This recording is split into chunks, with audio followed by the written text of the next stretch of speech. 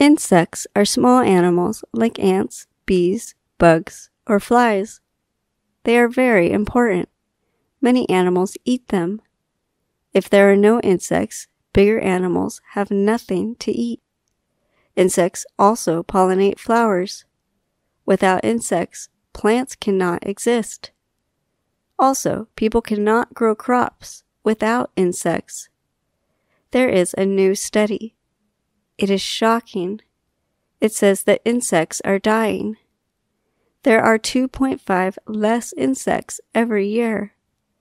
In 10 years, there can be 25% less insects. This would be very bad. People do not know why this is happening.